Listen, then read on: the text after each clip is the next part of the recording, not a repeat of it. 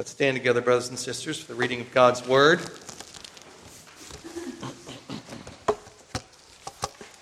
We're continuing ahead in the book of Acts, and still in chapter 16, still at Philippi. And I'll be reading from verse 6 through to verse 34. You can see there are verses of focus, verses 16 through 24. Please listen carefully because this is God's holy and infallible word. Now when they had gone through Phrygia and the region of Galatia, they were forbidden by the Holy Spirit to preach the word in Asia. After they had come to Mysia, they tried to go into Bithynia, but the Spirit did not permit them. So passing by Mysia, they came down to Troas. And a vision appeared to Paul in the night. A man of Macedonia stood and pleaded with him, saying, "Come over to Macedonia and help us." Now after he had seen the vision, immediately we sought to go to Macedonia, concluding that the Lord had called us to preach the gospel to them. Therefore, sailing from Troas, we ran a straight course to Samothrace, and the next day came to Neapolis, and from there to Philippi, which is the foremost city of that part of Macedonia, a colony. And we were staying in that city for some days. And on the Sabbath day, we went out of the city to the riverside, where prayer was customarily made, and we sat down and spoke to the women who met there. Now a certain woman named Lydia heard us. She was a seller of purple from the city of Thyatira, who worshipped God. The Lord opened her heart to heed the things spoken by Paul. And when she and her household were baptized, she begged us, saying, "If you have judged me to be faithful to the Lord, come to my house and stay." So she persuaded us. Now, it happened, as we went to prayer, that a certain slave girl possessed with a spirit of divination met us, who brought her masters much profit by fortune-telling. This girl followed Paul and us and cried out, saying, "These men are the servants of the Most High God, who proclaim to us the way of salvation." And this she did for many days. But Paul, greatly annoyed, turned and said to the Spirit, "I command you in the name of Jesus Christ to come out of her." And he came out that very hour.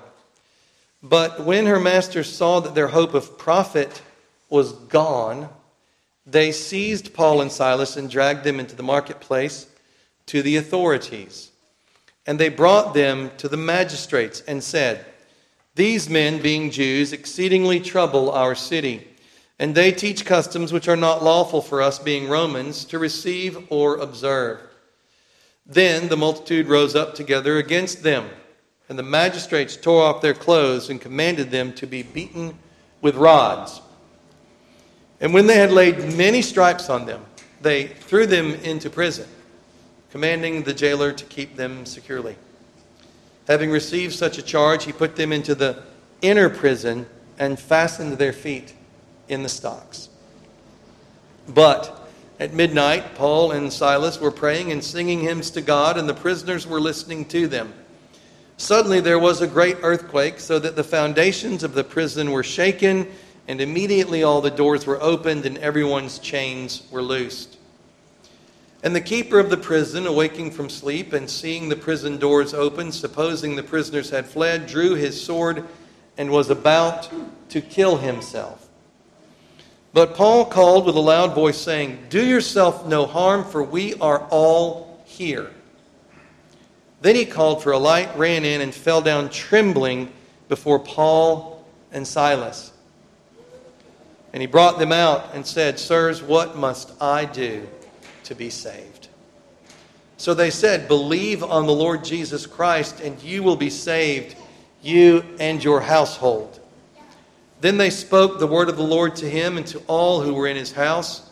And he took them the same hour of the night and washed their stripes. And immediately he and all his family were baptized. Now when he had brought them into his house, he set food before them, and he rejoiced, having believed in God with all his household. And thus ends the reading of God's word. Amen. Amen. Please be seated.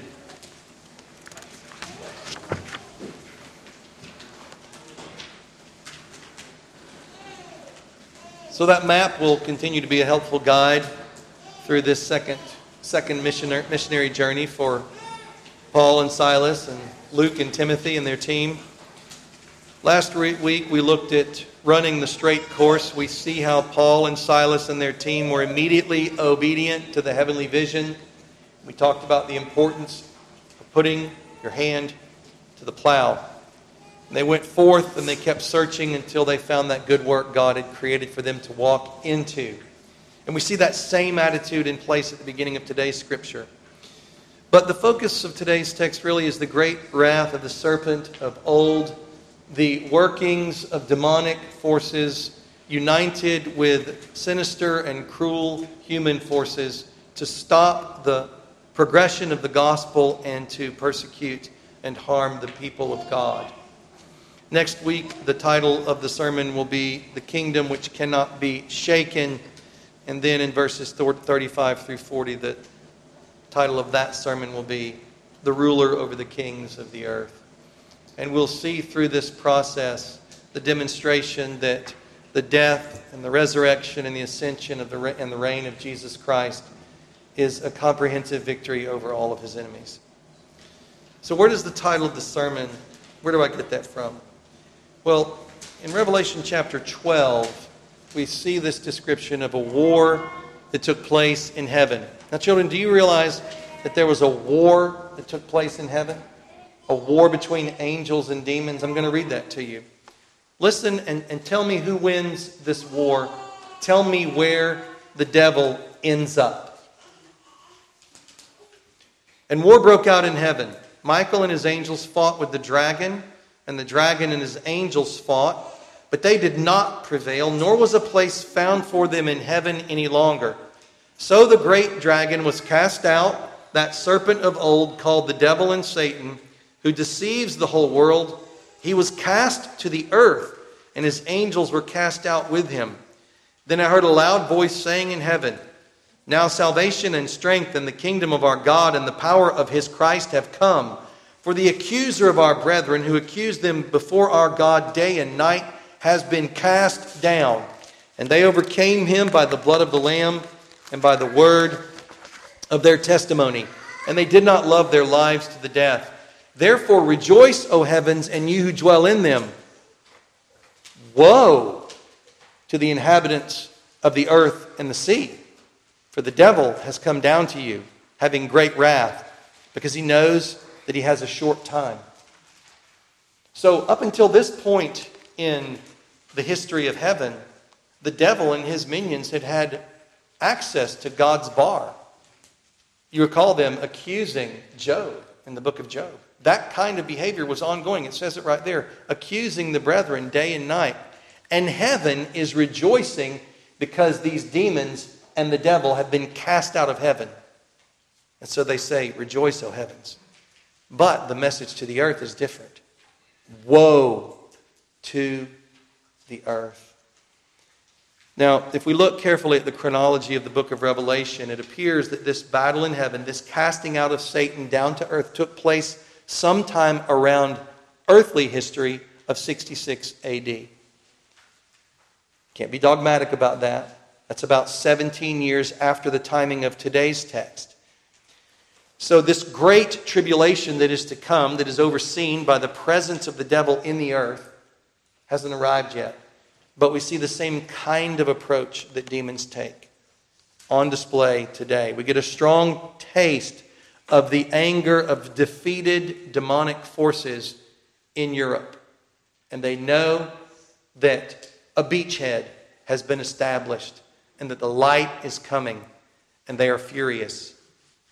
So today's text, the great wrath of the serpent of old, we'll see this possessed slave girl, and by God's grace, we'll see the tenderness and the compassion of Paul that we should share.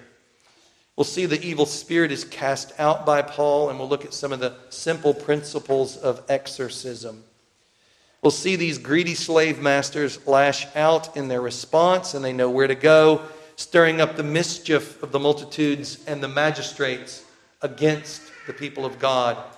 And then we see at the end of this ordeal, Paul and Silas securely fastened in the darkness of the inner prison with stocks upon their feet. And certainly the question for each one of us is, how would you have responded in such a time? How do you respond in such times when it feels like you are in that inner prison with your feet in the stocks? And along the way, some questions to bring these principles home to our own lives as well. As we go through, we'll see some questions about Luke and about Timothy as well that come up. I think it's a kind of a peripheral thing, but it's helpful to keep up in your mind where each of these men are along the way as we go through the story. So first of all, let's look at this poor, pitiful, possessed slave girl. Now it happened as we went to prayer that a certain slave girl possessed with a spirit of divination met us, who brought her masters much profit by fortune telling. This girl followed Paul and us and cried out, saying, "These men are the servants of the Most High God, who proclaim to us the way of salvation." And this she did for many days. So, first of all, a couple of things. It says, as we went to prayer. So Luke is still with them. And prayer is their gospel work. All forms of spiritual warfare have to start and persist and end in prayer. It is the surest evidence that we are walking in the flesh if we are not praying.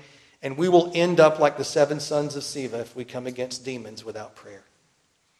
Looking at you saying, "Oh, I know Jesus and I know Paul, but who are you?" And you might end up like them before it's said and done. Prayer is gospel work, and here we see other gospel work occur in the context of going to prayer. It demonstrates to us the multiplicative, the synergistic activity that occurs when we're doing gospel work. More gospel work comes forth. Similar to their first encounter with Lydia, the team is continuing to do their evangelistic work, and they're searching for more good works to walk into. And the suggestion is they haven't found anyone else who's converted. We don't know for sure, but there's many days that they're going back and forth to prayer, and it appears as though no one has been converted. And at this point in time, these evil slave masters aren't taking any notice of them. They don't care about the preaching of the gospel as long as their wallets are intact. A certain slave girl, this word girl, she's a damsel. She's a young girl, maybe the age of 12, 13 years of age. She's a young girl, and she's a slave, and she's possessed by a demon. I want us to see the darkness of that place during that time. It is overthrown by demons and deceptions, and it is clearly a place that is in the shadow of death. A young girl is a slave to these greedy masters, and it appears to be just a normal part of their culture that a young girl would be enslaved and treated this way. And she has no one to rescue her. She is bound up in darkness.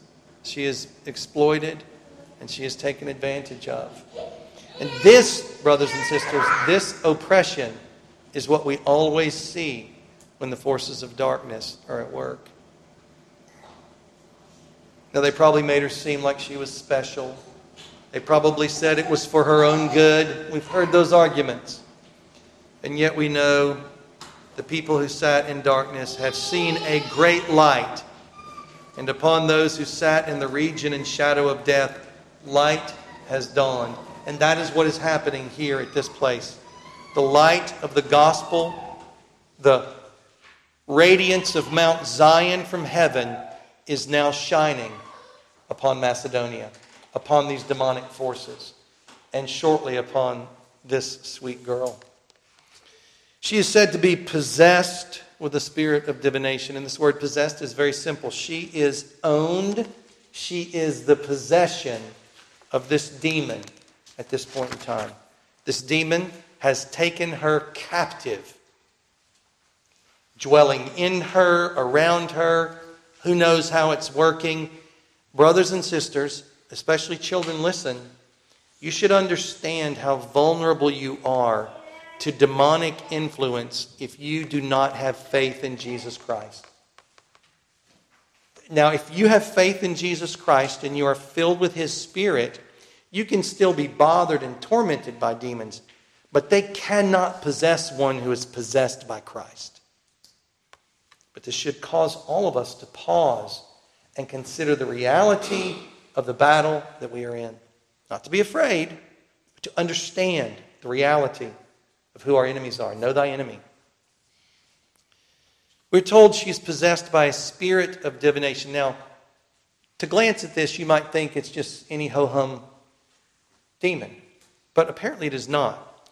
The word for divination is literally python, the spirit of divination that controlled the oracle of Delphi on the 7th of every month.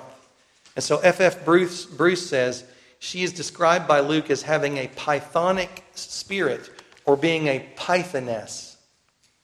That is a person inspired by Apollo, the Greek deity especially associated with the giving of oracles, who was worshipped as the Pythian god at the oracular shrine of Delphi in central Greece. William Hendrickson also writes she had a spirit called Python. So we are told specifically the name of this demon, and it is clearly connected with control of that region.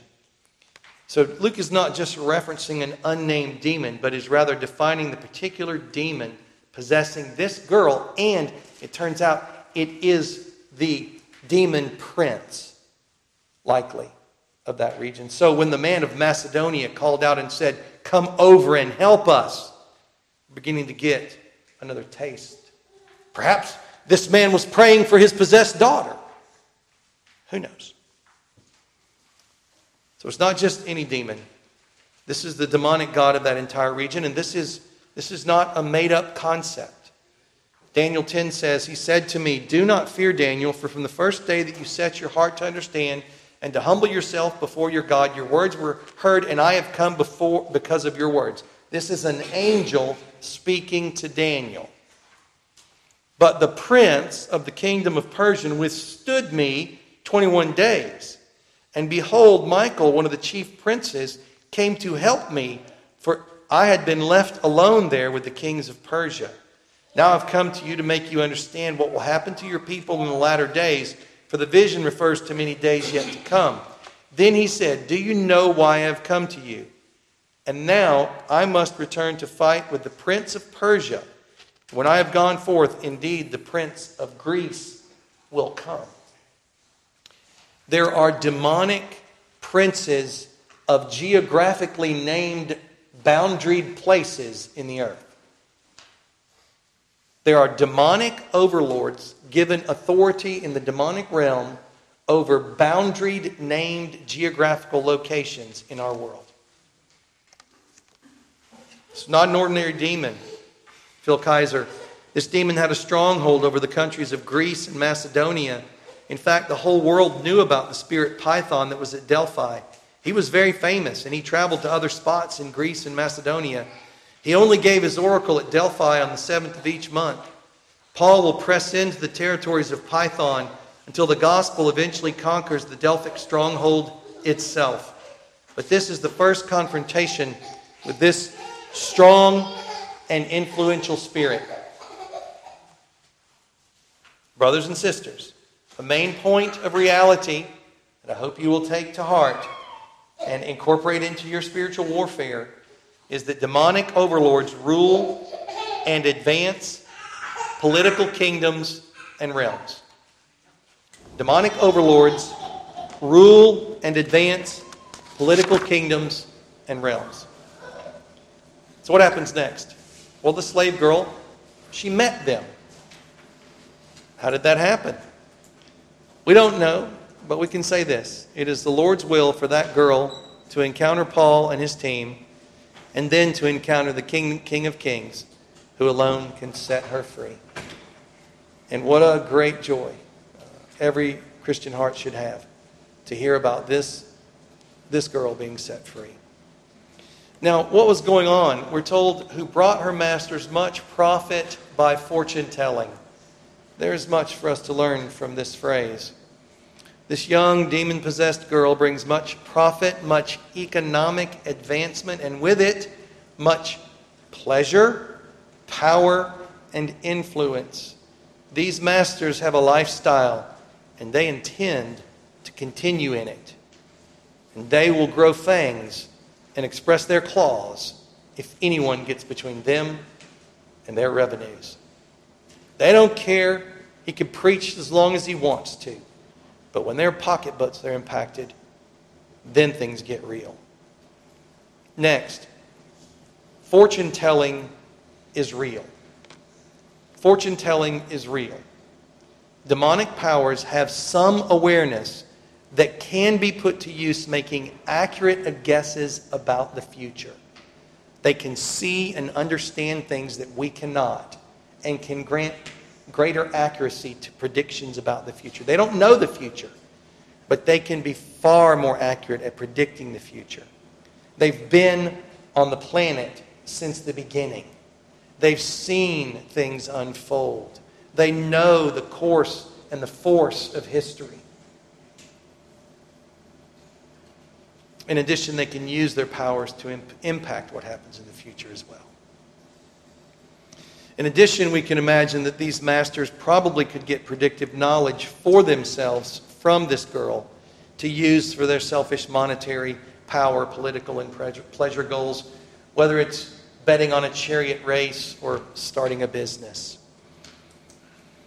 So I hope that we will see here that selfish men and cruel demonic overlords intersect upon the vulnerable and the weak for the purpose of gaining wealth, power, and pleasure. So this triad is necessary. Demonic overlords, selfish humans, and oppression. They go together throughout history.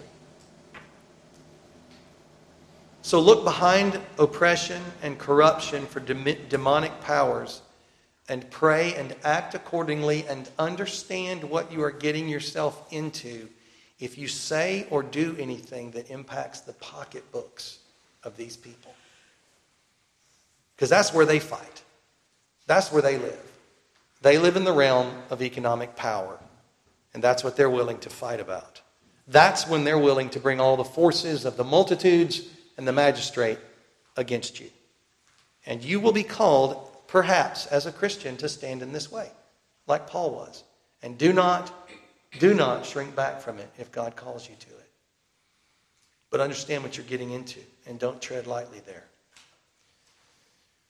Ephesians 6:10 through 13 informs us of this reality. Finally, my brethren, be strong in the Lord and in the power of his might. You have to believe that Paul had on his spiritual armor before he came to this encounter. Like Jesus said, this kind come out only with prayer and fasting. You don't just show up at this event not having spent some time in spiritual preparation and warfare. They had fasted. They had prayed. They had been sent out by a church that continued to fast and pray for them. They were not on their own. Put on the whole armor of God that you may be able to stand against the wiles of the devil. See, Paul understands that the schemes of the devil are for real, and that they take on things like rods and prisons and stocks when they're put to use for his purposes. For we do not wrestle against flesh and blood, but against principalities, against powers, against the rulers of the darkness of this age, against spiritual hosts of wickedness in the heavenly places. Therefore, take up the whole armor of God, that you may be able to withstand in the evil day, and having done all, to stand. So they're singing hymns in the inner darkness of this prison. They were facing their enemies and laughing, as we'll hear about in today's baptism charge. And each of you can have that same faith in your life. Paul didn't cast the demon out initially. There were many days. And I can't help but wonder that he was thinking, he knew that his time in Philippi would be shortened. I'm speculating. But he understood the nature of the battle. And he likely understood what was going to happen. He'd seen it before. Of course, he knew about it in the life of Jesus. And he had seen the same kind of thing occur in other places. What happens next? The girl is following us and crying out, saying, "These men are the servants of the Most High God who proclaim to us the way of salvation." So it appears that Luke is still with the team at this point, and the message of the girl is very clear. Paul and Silas and their team are servants of God who proclaim the way of salvation. This is a true message spoken by a girl possessed by a demon. She references the Most High God, the Old Testament, frequent Old Testament description of God, and within this context emphasizes that all other gods are under the control of God alone. But perhaps meaning to bring some sort of polytheism in view.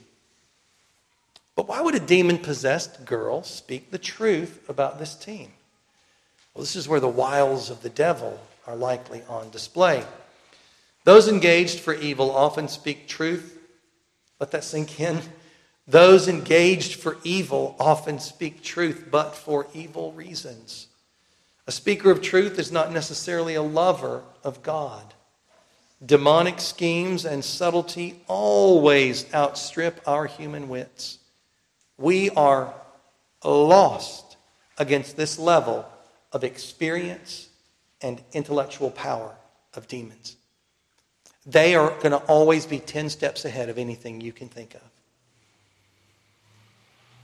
So there was some scheme here. This was some scheme of the devil. Here's some speculation from Matthew Henry. Some think she designed here to gain credit to herself and her prophecies, and so to increase her master's profit by pretending to be in the interest of the apostles, who she thought had a growing reputation, or to curry favor with Paul that he might not separate her and her familiar spirit. Others think that Satan, who can transform himself into an angel of light and can say anything to serve a turn, designed hereby to disgrace the apostles, as if these divines were of the same fraternity with their diviners, because they were witnessed to by them. And then the people might as well adhere to those they had been used to. Those that were most likely to receive the apostles' doctrine were such as were prejudiced against these spirits of divination, and therefore would by this testimony be prejudiced against the gospel. Whereas, as for those who regarded these diviners, the devil thought himself sure enough of them. So that you can see all the layers of deception and scheming and the different kind of people that they're trying to influence with this behavior. Satan is notorious for his tactic of associating with true Christians and churches, and from that position to undermine the faith. So this should always lead us to a healthy skepticism. And remember that you must judge a tree by its fruit. Next, the text tells us she did this for many days.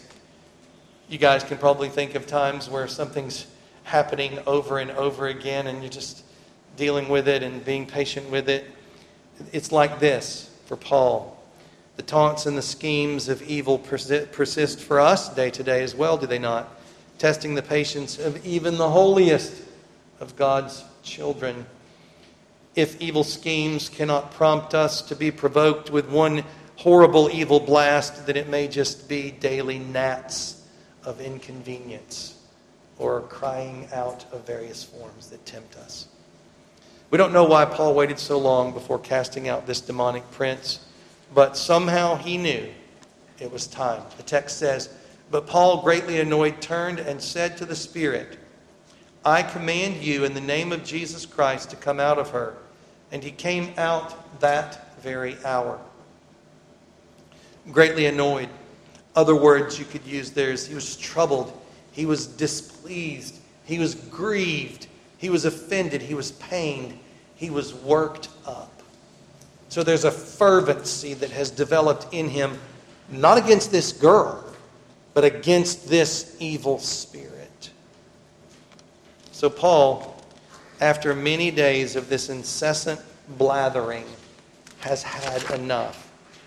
And you have to think that in his wisdom, his annoyance is with the torment upon this girl and the torment of what is happening around her as a result of this great demonic power in her and through her.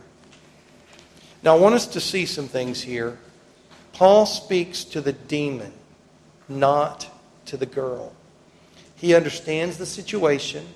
Somehow he understands that this girl is possessed by this demon, and his annoyance and his gospel command are directed at this demonic prince. He engages directly with this demon. This is an exorcism that takes place. And of course, if we just step back for a moment, we consider the sin in one another's lives, we can learn from this as well. Because as we're helping one another in sanctification, helping one another see the sin in one another's lives, if there's annoyance, it should be towards our own sin and towards the sin of others, but always with affection towards our brothers and sisters in Christ. And a fervency against sin, but a constancy in affection. This is a divinely ordained exorcism. Demons are real. Soothsaying is real. And exorcisms are real. What is an exorcism? Well, in this case, it's very simple. Paul issues a direct command to this demon.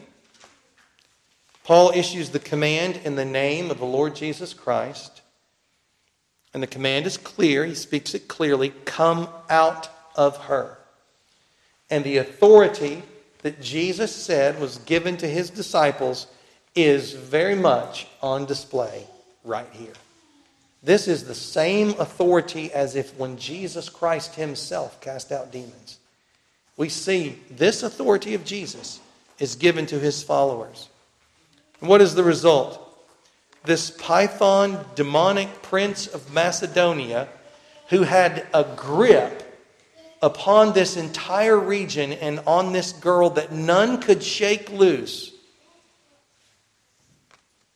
is gone. Defeated by the power of God, the Holy Spirit of God, and perhaps unseen angels as well, unbind this girl and strike this demon from his hold upon her. Glory be to God. The demonic forces that have held this earth in darkness for millennia is defeated and is being defeated as time goes on. This should bring us great joy and prompt us to be engaged in the battle. Commentary says it was a much greater kindness to the country when Paul, now in Christ's name, cast the devil out of one who deceived people and imposed upon their credulity. Power went along with the word of Christ, before which Satan could not stand, but what he was forced to quit his hold.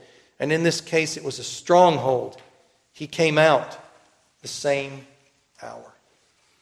So that man of Macedonia had called for help, and herein, brothers and sisters, we see the nature of full gospel assistance. It is not partial.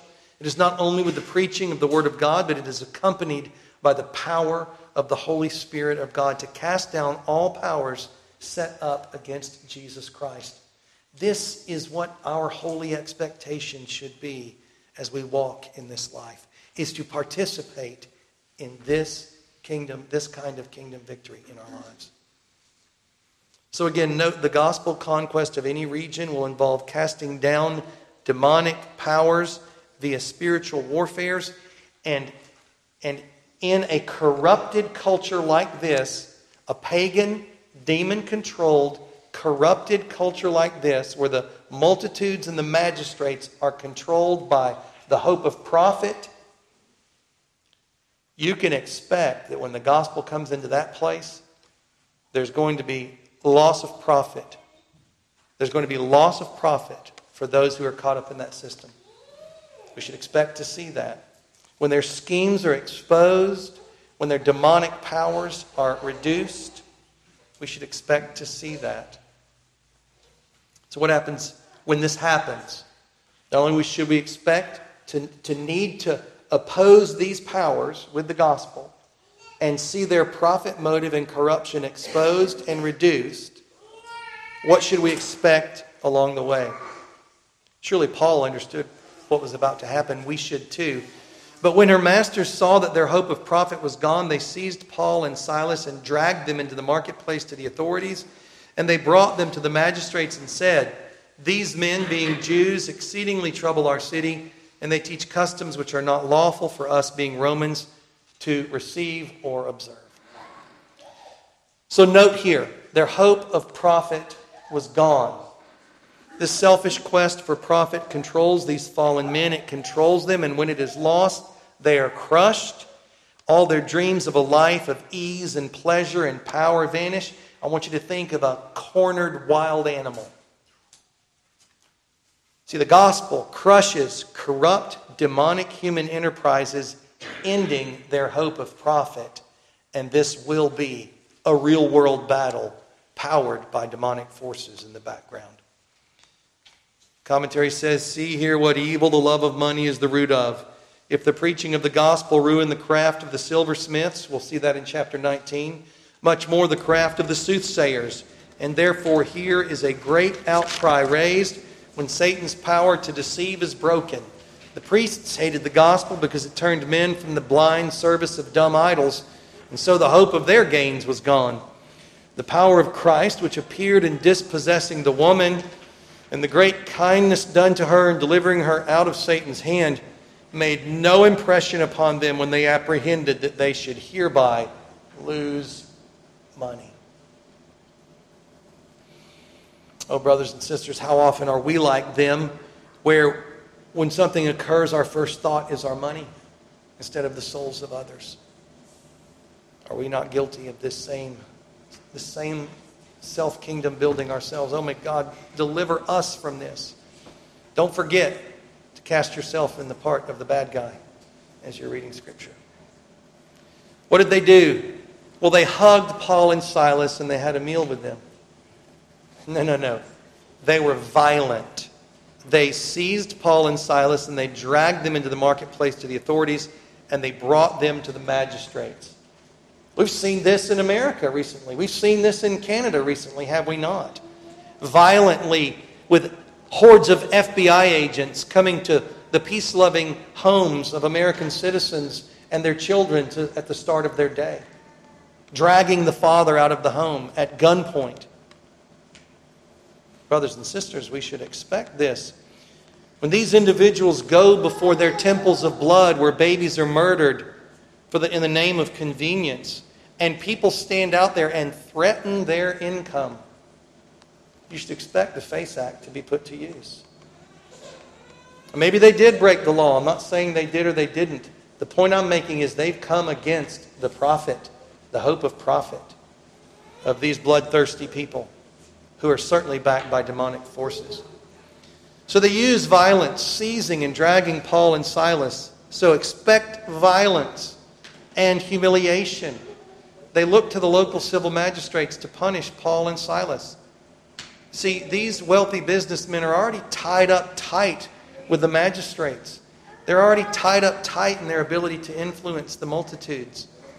Demonic human enterprises, brothers and sisters, will use violence and threats of violence to stop gospel progress, to maintain their hope of profit. This is a plank in the schemes of the devil. Expect it. Notice how this demon and his minions use the magistrates to impose control over the situation. It's Pastor Kaiser. Satan has never been able to win a debate on an even playing field. Truth will always triumph if it is given a fair hearing. So what Satan does when he is losing an argument is to use force. There's always the power of the sword in his pocket. And you can see this is also a form of censorship, because when they're in the prison, they're not out continuing to spread the message.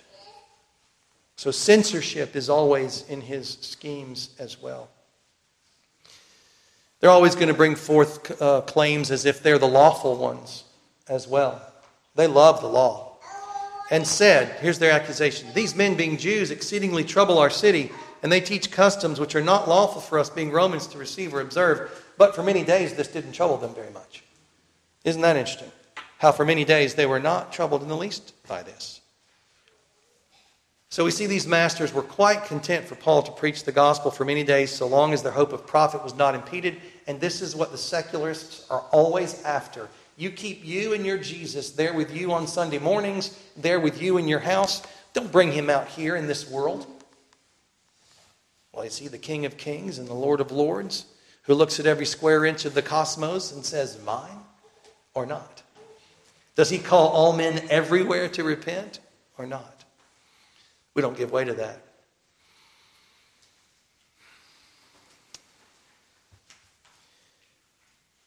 They always keep the power of the sword in their pocket.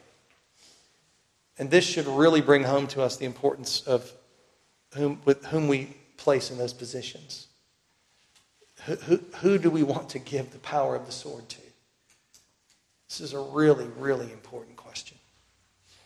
Consider well, brothers and sisters, when you vote. Now, let's look at this claim that is brought against them. And tell me if you see any sort of parallels in the modern world. You see, the enemies of the gospel will always make themselves out to be the ones who love the law. And in the context of that, they'll use hyperbole and untruth. And then they'll refer to their pretense of loving the law in order to stir up the multitudes and move the magistrates to attack gospel servants. So, for example, they'll act like they're the ones who are really concerned about public health and keeping people healthy. And they will attack those who speak the truth about public health matters as if they are the ones who are acting unlawfully.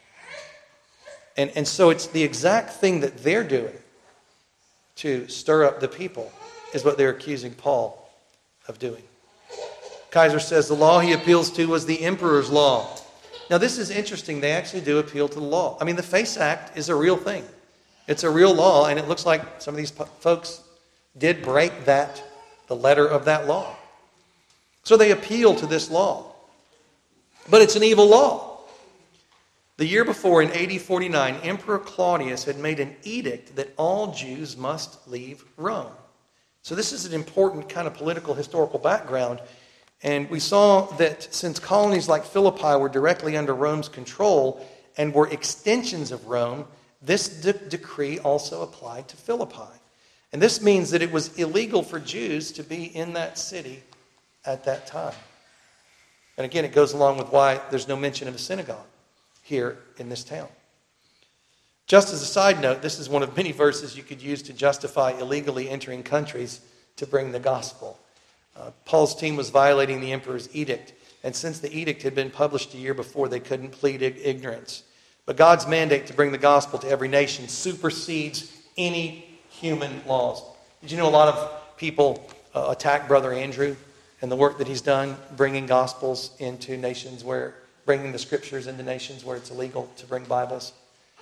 I say those people are terribly misguided and don't understand the greater law that guides the life of every Christian and every church. Next, what happens next? We see the mischief of the multitudes and the magistrates. The mischief of the multitude and the magistrates. And that's another plank in Satan's schemes. You've got these rich people. They're in the background. They're the ones that are the most directly using and experiencing the benefits of the demonic powers and getting wealth and power and influence from it. And anytime they need to or want to, they're able to pull their strings and spend $150 million to influence the masses, or call up that senator who will not get the $150 million donation for his campaign. Oh, wait a minute, I'm sorry. I'm supposed to be talking about Philippi. Not today, but I think you see how those strings are pulled. The text says, the multitude rose up together against them, and the magistrates tore off their clothes and commanded them to be beaten with rods. And when they had laid many stripes on them, they threw them into prison, commanding the jailer to keep them securely. Right here you see the stream of power. You see the hierarchy of power. Demonic elements, wealthy, vested, demonically controlled business interests together, because it calls them masters, who then have strings to control the magistrates and the multitudes. That's the way it flows. And they've built jails, and they have jailers, and they have stocks, and they have rods, and they have ways of bringing about and getting people in line. So when you see these magistrates at work, does it remind you of anything you've read in your history books, kids? It should remind you of North Korea. It should remind you of Mao Zedong. It should remind you of Stalin. It should remind you of many communist nations and the way they act. It should remind you of what has occurred in our nation in many ways. January 6th being an example of that. and the way these same tactics have been put to use in our nation today. So moving ahead, again, keeping up with Luke, he's not thrown into prison. Okay? So we see at this point Luke separates. Now we don't know where Timothy is. Okay? In verse 25, as we see later, we're going to see that Paul and Silas and perhaps others were thrown into prison. But Luke is not. There's no mention made of Timothy again until Acts 17 at Berea. So he's still a part of the group. Is he with Luke? Is he in the prison? Is he somewhere else?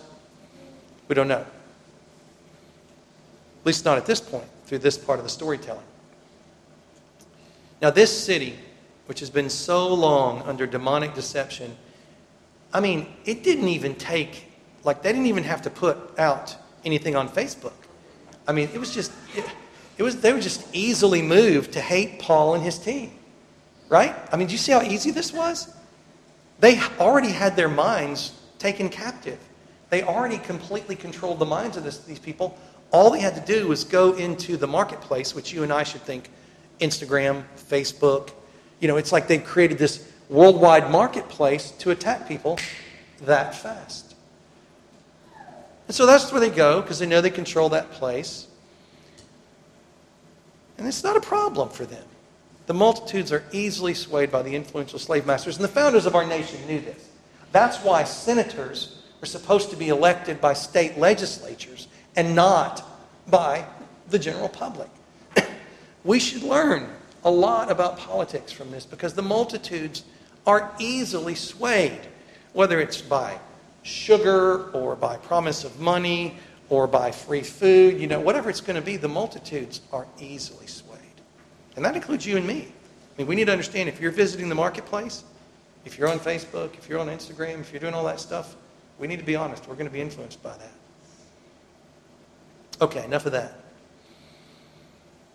Commentary says, it has been the artifice of Satan to make God's ministers and people odious to the commonality by representing them as dangerous men who aimed at the destruction of the Constitution and the changing of the customs, when really there's been no ground for such an imputation. So the dangerous ones always tell the same lies about Christians, that they're dangerous. And of course, they're right about the Christians being dangerous. It's just a different kind of danger. The gospel, Jesus Christ, he's dangerous to tyrants. The gospel, Jesus Christ, he is dangerous to evil laws. He's dangerous to fascist criminal enterprises between government and big business. Jesus Christ is dangerous to those who oppress human beings made in his image. He is dangerous to them. So in that regard, they've got that right. But his people are not a danger to civilized society. His people are not a danger to civilized society. Now, similarly, we see here that the magistrates are controlled by deception and the influences of the wealthy and the masses. So you can see the wiles of the devil unfolding here. So what's the result? The abuse of the law. The abuse of the law is the result. Paul and Silas have their clothing torn off, and they are beaten with rods with many stripes and thrown into prison. And as we will see later, this is not how Roman citizens are supposed to be treated. So brothers and sisters, I hope you will see that gospel ministry has many risks. And if you think that you can follow Christ and not have risks in your life, then you're not living in reality. And if you're trying to fashion a life that's free of risk, then you're not trying to follow Christ. You're trying to follow yourself. So Jesus said, take up your cross and follow me. Right? And so he didn't say, take up your rocking chair and follow me. Right? He didn't take up your pipe and follow me. Right? That's not what he didn't say, take up your fishing pole and follow me. He said, take up your cross, which is best understood as a tool of political control and a great threat in the lives of his people. And those types of things are still present today. Specifically, brothers and sisters, I hope you'll see that gospel ministry may involve loss of freedom, well-being, and life, and may bring you to a point where you think all is lost. Gospel ministry may be humiliating and involve being stripped almost or totally naked in public and being violently mistreated and being exposed to false accusations and handcuffs or the stocks and imprisonment and false conviction. So this is reality. These are the schemes of the devil. Do you want to be in this fight? Or is that just for Paul, people like him? That's just for the super Christians. No, this authority over the demonic has been given to all of those like us who are a member of the kingdom of priests. We are a member of the kingdom of priests, and we have this same authority. And when we stand up and we love God's law, and we promote and live out the holiness of loving our neighbors as ourselves and loving the Lord our God with all our heart, soul, mind, and strength, and we, by God's grace, do this with a heart of gratitude everywhere we go, empowered by His Spirit. This is a spiritual wrecking ball that crashes down the forces of the enemy. But wrecking balls get lots of dents, and you got to replace them from time to time. This was one of 3 times that Paul was beaten with rods. So I want you to think about being beaten with a rod. This is how the Romans would do it. And it was not under the compassionate limitation of the number of stripes that the Jews would do, which was not to exceed 40. That was according to Jewish law. It is here said that they laid many stripes upon them. So it appears they lost count. There's no point in counting. Now, one would think this might have satiated their cruelty. If they must be whipped, surely they could then be discharged. Nope. They are imprisoned, and it is probable the present purpose was to then go on to try them for their lives and put them to death. Else, why should there be such care taken to prevent their escape? Do note, however, the little ray of sunshine here in this story. They meet the jailer. They meet the one who's holding the keys, who will soon meet the one who holds the keys. In the midst of persecution, God is at work. Brothers and sisters, in the midst of your persecution, God is at work. The Philippian jailer is one of the most famous stories of miraculous conversion, and it all starts with him holding the keys, and he gets brought into the story, and he's going to find out who really has the power to shake. So this story ends with them securely fastened in the stocks. Having received such a charge, he put them into the inner prison and fastened their feet in the stocks. So the jailer does his job. He's an obedient servant, placing Paul and Silas and maybe others into the most secure location inside this prison, placing their feet into the stocks, into the deepest darkness. It's a picture of the abyss into which all the demons of hell are being cast and shall ultimately be cast. But that's not where the people of God end up. The jailer does his job. He's a good jailer. Text says, with the completion of the beating, they are tossed into the inner prison and they're fastened to stocks. And the first meaning of this term is that they're fastened to wood. The stocks are made of wood and they're designed to prevent escape. They were probably tight and painful with holes to push the legs apart. So there they are, bruised, bleeding, in pain, unable to move in these stocks. And as we will see next week, their hearts are filled with cheer. But on the surface, it appears Paul and Silas are in bondage and that the jailer is free. Oh, brothers and sisters, we need to see with the eyes of faith, because so much of what goes on in our world today, does it not seem like we are the ones in bondage and those who are walking in wickedness are the ones who are free? But Paul and Silas see the truth, and we can too. Because for them, very shortly, the Lord will work His mighty power to shake free the bondage of both Paul and the jailer, and we should go forth with the same exact expectation in our lives. We may not see the shaking in our lives, but we can participate in the resonance frequency prayers that God will use to bring forth that shaking. His enemies will be cast down. So here we are at the end of this episode. What is going on? He said, come to Macedonia and help us. But the gospel effort in Europe seems over, seems bleak. Often we see the Lord bringing His people before insurmountable forces to reveal His great power. We're going to hear more about that in today's baptism charge. This is God's way. You talk about the devil's schemes. Well, they fit just perfect with how God does things. God brings life from death. Think about being at the Red Sea with all of the armies of Egypt approaching you. Think of the walls of Jericho. Think of the giants in the land. Think of the inner prison. Think of death on a cross. Think of Jesus being shut up and placed in that tomb with a dead body. So God has him right where he wants him at this point in time. So praise be to God for his word. A few points of emphasis. I've already kind of spoken to most of these. We'll go through a few questions for consideration for ourselves.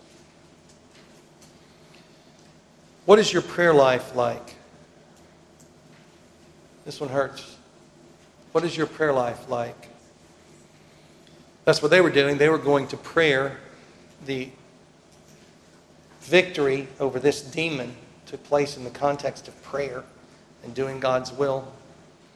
Do you go forth in your days seeking gospel opportunities? Is your day marked by eyes open to gospel opportunities? And I'm not saying that we're all needing to be out in the world bumping into people and sharing the gospel with people all the time. If you want to do that, please do. But every day in your homes, moms and dads and brothers and sisters and men in your work, ladies, in whatever you're doing with your lives and serving God, every single day in your calling, are you seeking these gospel opportunities? He will bring them. Will we go forth with expectation? Students, will you go forth with expectation on the college campus, on the medical school campus, federal property? Will you go forth looking for gospel opportunities all the day long? Do you understand the nature of reality, of what's really going on in the world? That there is a kingdom of darkness and that there is a kingdom of light, and that there are spiritual beings that we cannot see that are engaged in battle with one another, and that we must engage in the battle with that in mind. There are specific demonic beings that are arrayed against Christ and his people, and they currently have or have had in the past overlord demonic control of geographically defined earthly regions. Do you understand this? Do you know that people can be possessed with demons, and that exorcisms are not just something limited to that time? The authority over demons is not limited to just that time. The power of demons is not limited to just that time. Praise be to God that the spread of the gospel has reduced these things. But if we look at what's going on in our nation today, it's very likely, given the high level of insane irrationality that is present in our world, that we have a new and progressing infestation with demonic powers. How will you pray? Will that impact your prayers? When you look at the kind of evil that is going on with human trafficking in our world today, and the millions and millions of children who are slaves, and I'm not even going to mention the kind of slaves they are. You'd almost rather them be possessed by demons. I mean, is your heart gripped with what is happening in this world? And will you have the fervency of spirit that Paul has, of a pure and undefiled hatred for these forces of darkness, and cry out to God for him to crush them and bring them down and set free those who are oppressed? May God move our hearts with the awareness of the oppression that is present in our world. We have to know our enemy, brothers and sisters. We have to bring ourselves face to face with this oppression that is present in our world, and then engage the spiritual tools of warfare, not wokeness, not those worldly ideas that are based on falsehood and division and Marxism, the devil's schemes. Not that. Understanding the source of oppression, why it happens, and the only way to achieve freedom is through Jesus Christ, the King of Kings and the Lord of Lords, and through the preaching of the gospel of the Lord Jesus Christ in the Spirit, anticipating the resurrection power of the Holy Spirit to be poured out upon the lives of the people around us as we go. And we can walk in that, and we must walk in that power ourselves in order for this to take place. Will you more seriously take up the tools of spiritual warfare as you consider the oppressed and the millions and millions of people who are oppressed? Of course, we are compelled by the love of Christ, and we weep because his law they do not love and his glory is not magnified. But we also weep because our neighbors are being treated in this fashion. Will you take up the tools of spiritual warfare? Will you examine your life, your prayer life? Is it present? Is it filled up with the tools of spiritual warfare? We've talked about fasting. Have you implemented a regular plan of fasting and prayer in your life? And in that context, included spiritual warfare prayers in that aspect of your life? Brothers and sisters, this will bring affliction upon you. Expect backlash. Don't expect praise. Don't expect hugs and kisses. Expect to be seized and dragged around. If not by the moneyed, then by the multitudes. If not by the magistrates, then by the moneyed. And if you hit the bullseye, you should expect all three. Expect major backlash. You've all heard about the pilots in World War II. They knew they were getting close to the target when the flak started hitting. That's when they knew they were close. Where do you want to fly your plane? Do you want to be over the target in your life? Raise your children to be warriors. Help your grandchildren to be warriors. Grandchildren, children, see yourselves as arrows in the hand of Christ, the mighty warrior. Life is not a playground. It is a battleground in which we have a lot of fun, a lot of joy as we battle. Can you have compassion upon your neighbors who are deceived by demons and pray and act accordingly? Do you have fervency of heart towards those who are bound up in deception? Or do you get annoyed with the person and mistreat the person? You see the difference? You see the difference?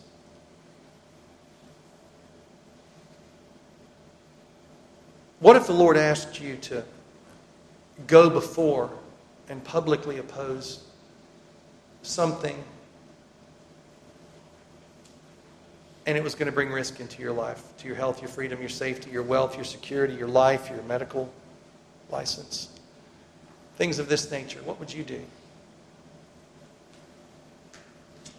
You better be sure of your calling. You better be sure that's where you belong. You better have people praying for you. You better gird up and know that this is first and foremost a spiritual battle. Exposing the evil deeds of darkness is warfare. But ultimately, do you trust in Christ? Do you trust in Christ? The one whom the Father raised from the dead. And by faith we have been united with Christ in his resurrection, in his ascension, in his glory, seated with him. And there is no power, there's no tribulation, there's no difficulty in this life that can separate us from him. I'm going to read that verse again from the hymn we sang to close today's sermon. More Than Conquerors, we sang it. This is where we're going to go next week, but we need to start our journey there now. You cannot be defeated by trials in this life. The conquest is completed over Satan, sin, and strife. No pain, no tribulation, no danger, famine, sword. No, nothing in creation can conquer those in God. Amen. Let us pray. Our Father in heaven, we rejoice, O God, that you have saved us and brought us out of the kingdom of darkness into the kingdom of light, and that even now surely we are surrounded by your holy angels, in your holy presence, lifted up in Christ upon Mount Zion. And we lift up our praise and our thanks to you, O God, that you, Lord Jesus Christ, are the victor of history, and that you've brought us into your fold, and you are our shepherd, and that as we walk in the paths of righteousness led by your rod and your staff, we are comforted. And as we speak your truth and live out your gospel in our lives, we engage in the spiritual battle, and though we are surrounded by our enemies, we know that you are the victor. We rest in you, and we want to learn, like Paul and Silas, to sing hymns in the darkness of the inner prison all of our lives. In Jesus' name, amen.